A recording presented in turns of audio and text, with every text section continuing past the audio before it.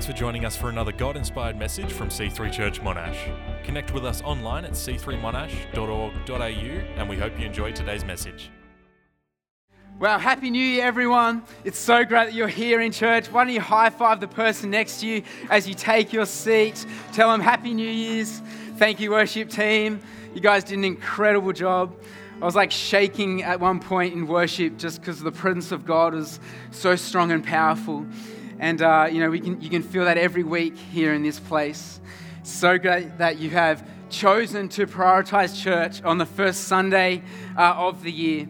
I do not underestimate the power of that statement that you are making to yourself, to your family and friends, to your God, that you are here to prioritize church and His kingdom this year. I think it's an amazing thing.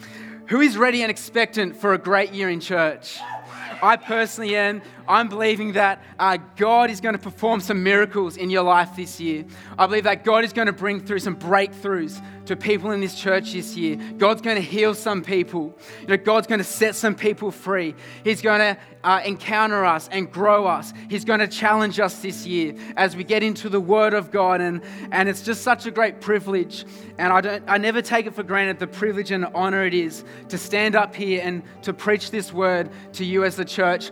And on behalf of the pulpit team, as we begin this year, I just want to thank you, the church, every one of you, just for entrusting us with your time at this point in the service to minister to you out of the Word of God, what we are feeling that God is wanting to say to you as an individual and us as a church. So thank you for that. And we just ask that you'll be engaged in this moment.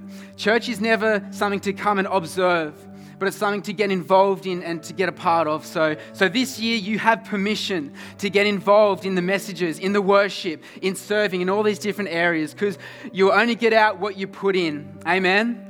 Fantastic. Let's pray as we come around the Word this morning. Heavenly Father, we thank you for the power of the Bible. We thank you, Lord, that it is as relevant today as it was back then when it was written by all those people that were inspired by you. So Lord, I thank you that we can start to apply this afresh this year. Lord God, help us to understand it. Help us to get revelation out of it. God, not just so we would grow in knowledge, but so we would grow in relationship with you. So God, as we come around the Word here today, God, I pray that you'll just speak to every single person here through your Holy Spirit.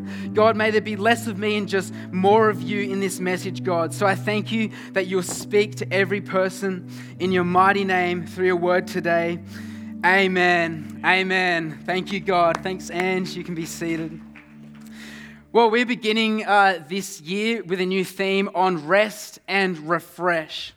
And I think it's so important at the start of every year that we rest and refresh. Because who would agree with me that most years always end in chaos?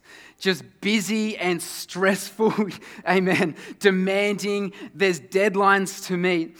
And I know mine can, and I mean, I don't even have children yet, so hats off to you that have children. I'm just trying to organize myself at the end of the year, and even that is challenging enough. Just demands of finishing up work, buying everyone Christmas presents, not so much even just are thinking of an idea to buy someone a present, but I mean, do they already have 10 of those things? That's the challenge that I have. It's stressful. Putting up the Christmas tree and the decorations, finding time to catch up with family and friends. All these demands hit us at the end of the year. And so as we start a new year afresh, and dare I use the word ease back into the new year, let's set it up so it's as sustainable and enjoyable as it can possibly be. Who likes to write down your goals for the year, or maybe some like things you're aiming to do? Same, yep, up the back. Emily and I did ours a week or so ago together because we're getting married soon, which is going to be awesome. It's going to be a big year for us.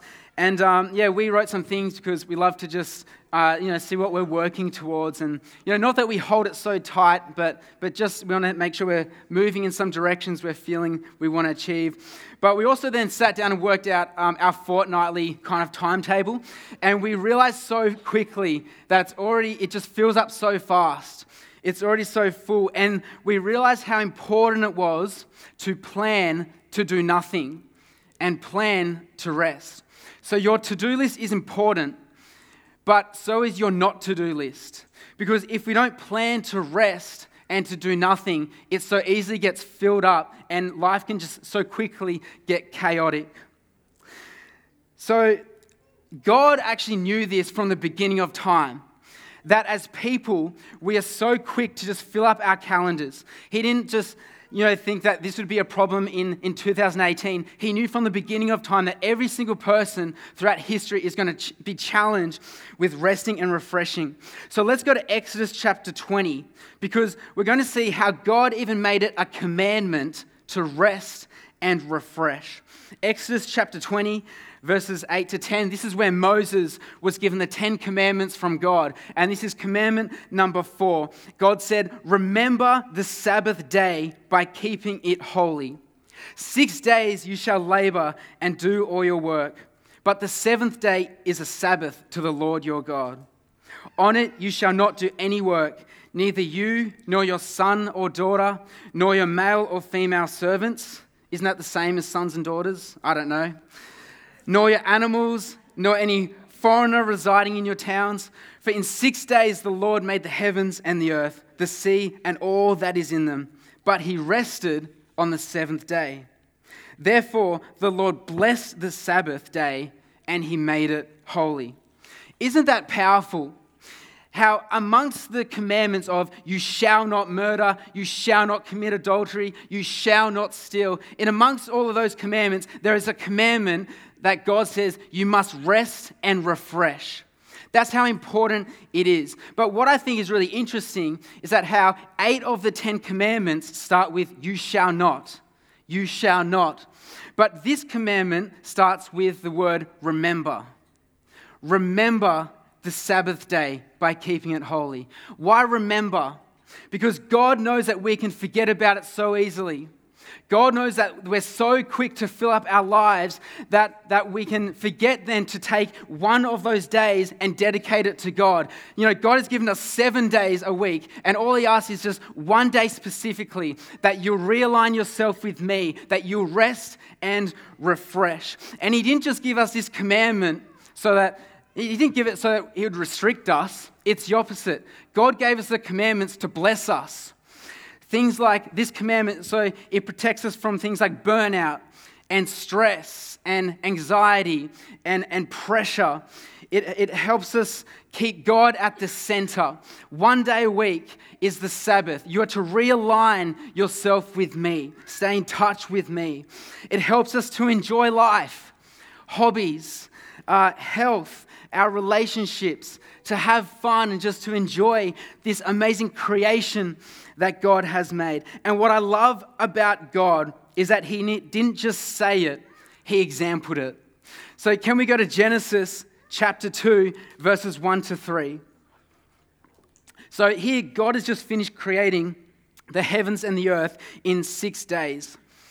It says, "Thus the heavens and the earth were completed in all their vast array. By the 7th day, God had finished the work he had been doing. So on the 7th day, he rested from all his work." That word rested translates to the word he stopped. He just stopped. "Then God blessed the 7th day and made it holy, because on it he rested from all the work of creating that he had done." So even God himself, who does not grow tired or weary, that's what Isaiah 40:28 says, showed us, he exampled to us the importance of stopping and resting. He showed us that even if we stop and rest 1 day a week, the world will keep on turning. So how amazing that is that even God himself on the 7th day just stood back and just admired his creation, and the world kept spinning. Life kept going on. Everything kept happening because that's how God created it to still function. How much more so can we trust God that even if we stop for 1 day a week in our own lives, our lives will keep spinning and being okay. Easy to preach, but I know it's hard to live out. Because if you're anything like me, you can probably relate to the struggle it is to maintain this lifestyle of resting and refreshing, particularly when you want to serve God with all of your heart. I think that's one of the biggest challenges we can face as Christians. Because I think when it comes to serving God, we have to be so careful that we don't forget what it's all about. And this is a big turning point in my message, so please don't miss this, because serving God is meant to be enjoyable. Serving God is to be rewarding. Serving God should bring you closer to Him. Serving God should bring you rest and refreshment to your soul. God doesn't want serving Him to be a burden. It's not meant to be something that drains you. It's something that we're to look forward to, that we're passionate and that we love to do. And for the remainder of my time here today, I want to preach into the importance of serving with the right focus. So the importance of serving with the right focus. Because if you serve God with the wrong focus, it will drain you. But if you serve God with the right focus, it will refresh you. And I want to speak into this because as a church, we just think it's so valuable and we really encourage you to get involved and to serve. We believe that it's one of the best ways that will grow your own personal relationship with God. It's one of the best ways that you can be involved in building the kingdom. It's one of the best ways that you will find your purpose. It's one of the best ways that you'll make friends and get connected to this church. But it's so important that we do it with the right focus. So let me preach into this today. If you have your Bibles, come with me to Luke chapter 10, verses 38 to 42. 38 to 42. So at the home of Mary and Martha, it says, as Jesus and his disciples were on their way, he came to a village where a woman named Martha opened her home to him. She had a sister called Mary who sat at the Lord's feet listening to what he said. But Martha was distracted by all the preparations that had to be made. She came to him and asked, Lord, don't you care that my sister has left me to do the work by myself? Tell her to help me. Martha, Martha, the Lord answered, you are worried and upset about many things, but few things are needed, or indeed only one. Mary has chosen what is better, and it will not be taken away from her. So here in this passage, Martha is running around doing a million things at once because she wants everything to be perfect for Jesus. And she gets to this point where even though she's so honored Jesus is in her house, she looks over and she sees Jesus and Mary sitting down, and Jesus is telling jokes and they're laughing and they're connecting. And so she goes over there because she's been distracted by all these things and she's overwhelmed, and she complains to Jesus.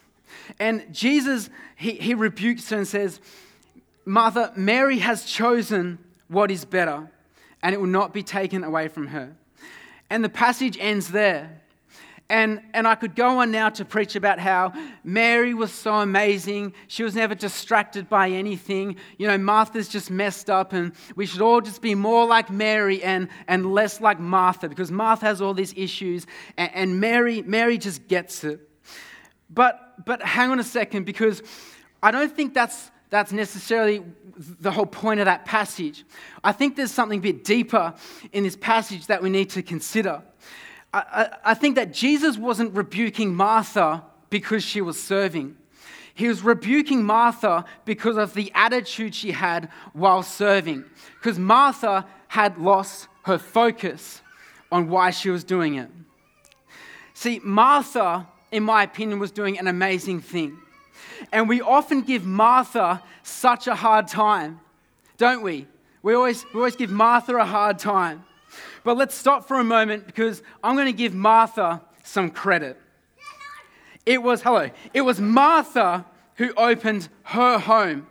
Do you remember the scripture where it said, where a woman named Martha opened her home to him? So it was Martha's mortgage. Martha was paying the bills. Martha was the very one who gave Jesus the invitation to be with them. Without Martha, Mary wasn't sitting down with Jesus. Without Martha, lunch wasn't being made. Without Martha, lunch wasn't being served on clean plates. The passage said that the preparations, they had to be made. Do you know that for you to come to church today and this year, there are preparations that had to be made? And I just want to take a moment and just thank all the Marthas in this church that helped to open up this place so that the Marys can come in and encounter Jesus. Because I'm saying that without the tithers, the bills can't be paid. Without the creative team, we don't get to worship in this atmosphere. Without the cafe team, we don't get the caffeine fix to enjoy our conversations. Without the Connect group leaders, we don't have homes to go to and build relationships and friendships and get prayer in times of need. Without the C3 Cares team, we can't provide free meals to our community. Without the kids' church team, we don't get some peace and quiet to focus on what God wants to say to us this morning. Without the prayer team fighting back demons and strongholds, who knows what other challenges we would have to face throughout the year. There are just so many Marthas in this church just serving behind the scenes. I guess what I'm trying to say is that for every moment you get with Jesus, it's because of a sacrifice made by a Martha. And so can we just clap in appreciation for all the Marthas that are in the house here today? Because Marthas are important. Marthas are needed. God loves and has gifted Marthas. God is not trying to make Marthas into Marys. That's not the point of this passage. Trust me, and as people, we all want Marthas. I'll prove it to you. Put your hand up if you're like a businessman, businesswoman, you're a manager at work, you oversee a team of some kind. Hands up if that's you. I'm going to ask you a question. If you were hiring someone for your business or for your team, and you had two options, to hire Martha or to hire Mary, who's hiring Mary? Who's hiring Martha? I'm hiring Martha to work for my business. If you went out for dinner with your family, who wants to be served by lazy Mary? Who wants to be served by Martha? Martha's running around doing everything. She's going to get the job done. If you're having a party and you can invite one more person and you're deciding whether to invite Martha or Mary, who's inviting Mary? Jenna. Who's inviting Martha? I'm inviting Martha because I want someone who's going to help me to prepare things and to clean up. And I think the reality is, maybe I'm just lazy, but I think we all want Marthas in our life. And that's why it's so easy for us as people to get trapped in overworking, overcommitting, people-pleasing, all these things because we love Marthas. But Jesus shows us, and this is where he challenges us in this scripture, that at the end of the day, if you're too busy to come and enjoy me, then you've missed the whole point. You've lost your focus, Martha. If you're so busy and you can't even stop and pray to me, if you're so busy and you can't even stop and read my word and just hang out with me, if you're so busy and you can't even get to church to worship me and to honor the Sabbath, then you've missed the whole point, Martha. Your life's too busy. Jesus is saying, I want relationship, Martha, not religion. I want your heart, Martha, not just the works of your hands, Martha.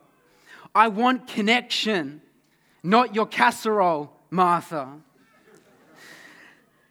Has anyone read or maybe you've done the online free quiz on the 5 love languages? Does everyone know? I'm going to grab this book. There's an incredible book and an online test you can do that reveals to you about your love languages. So this man, Gary Chapman, he has this idea where we all have our own individual love languages. And there's over 11 million copies sold. And he says that your love languages can be categorized into 5 main areas. So that's physical touch, gifts, words of affirmation, acts of service, and quality time. So they're the 5 main love languages that you will have. And the idea is that as people, we need to be aware of what our love language is. And it's a book that started off it was written for dating, because the idea is that when you're dating someone, they might have a different love language than you. And you might be, for example, buying them gifts to impress them because you're a gifts person. But if they're not a gifts person, if they're an acts of service person, you can be doing all this stuff showing them love in a way that they don't need or want. And so one of the best things that Emily and I did when we started dating was we did the online quiz. It took 5 minutes and it told us what our love languages were. And I hit the jackpot because we have the exact same love languages. So it was so easy or easier to make sure that we knew what we could do to each other to make each other feel loved. So we're both quality time and physical touch people. And so when we're married, I'm sure our love language will change from quality time and physical touch to quality time and physical touch. It's going to be great. It's going to remain physical touch, I hope. But I hit the jackpot because, if Em was acts of service and gifts, I would be so annoyed. Because if I had to do things to make her feel loved, that would just be so draining. But the point is that it's important that we know what each other's love language is.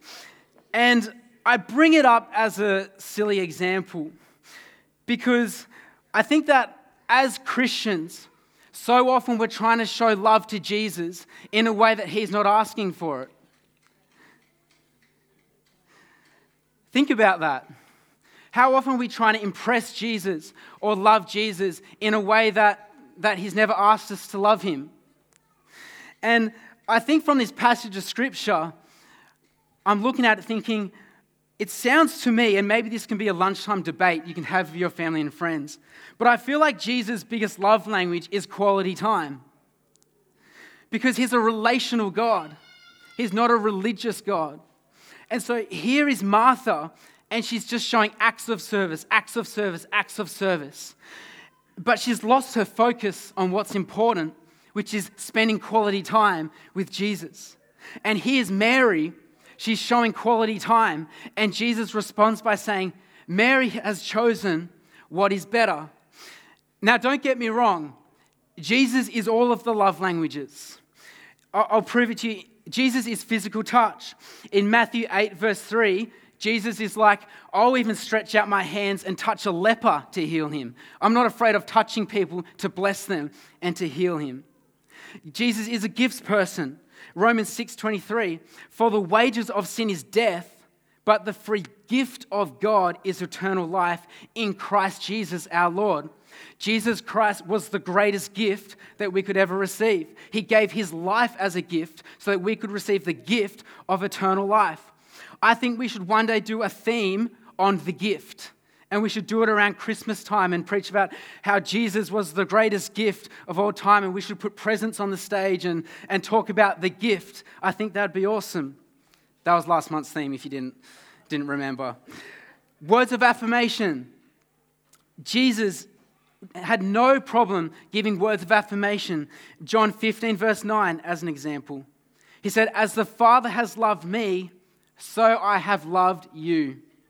And remain in my love. Jesus is quality time. Like this scripture we read today, it shows that Jesus was always just hanging out with people.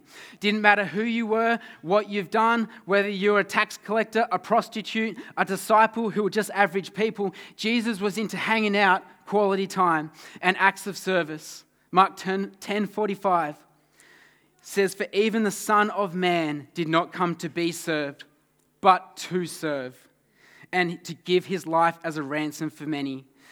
So Jesus, he served people all the time.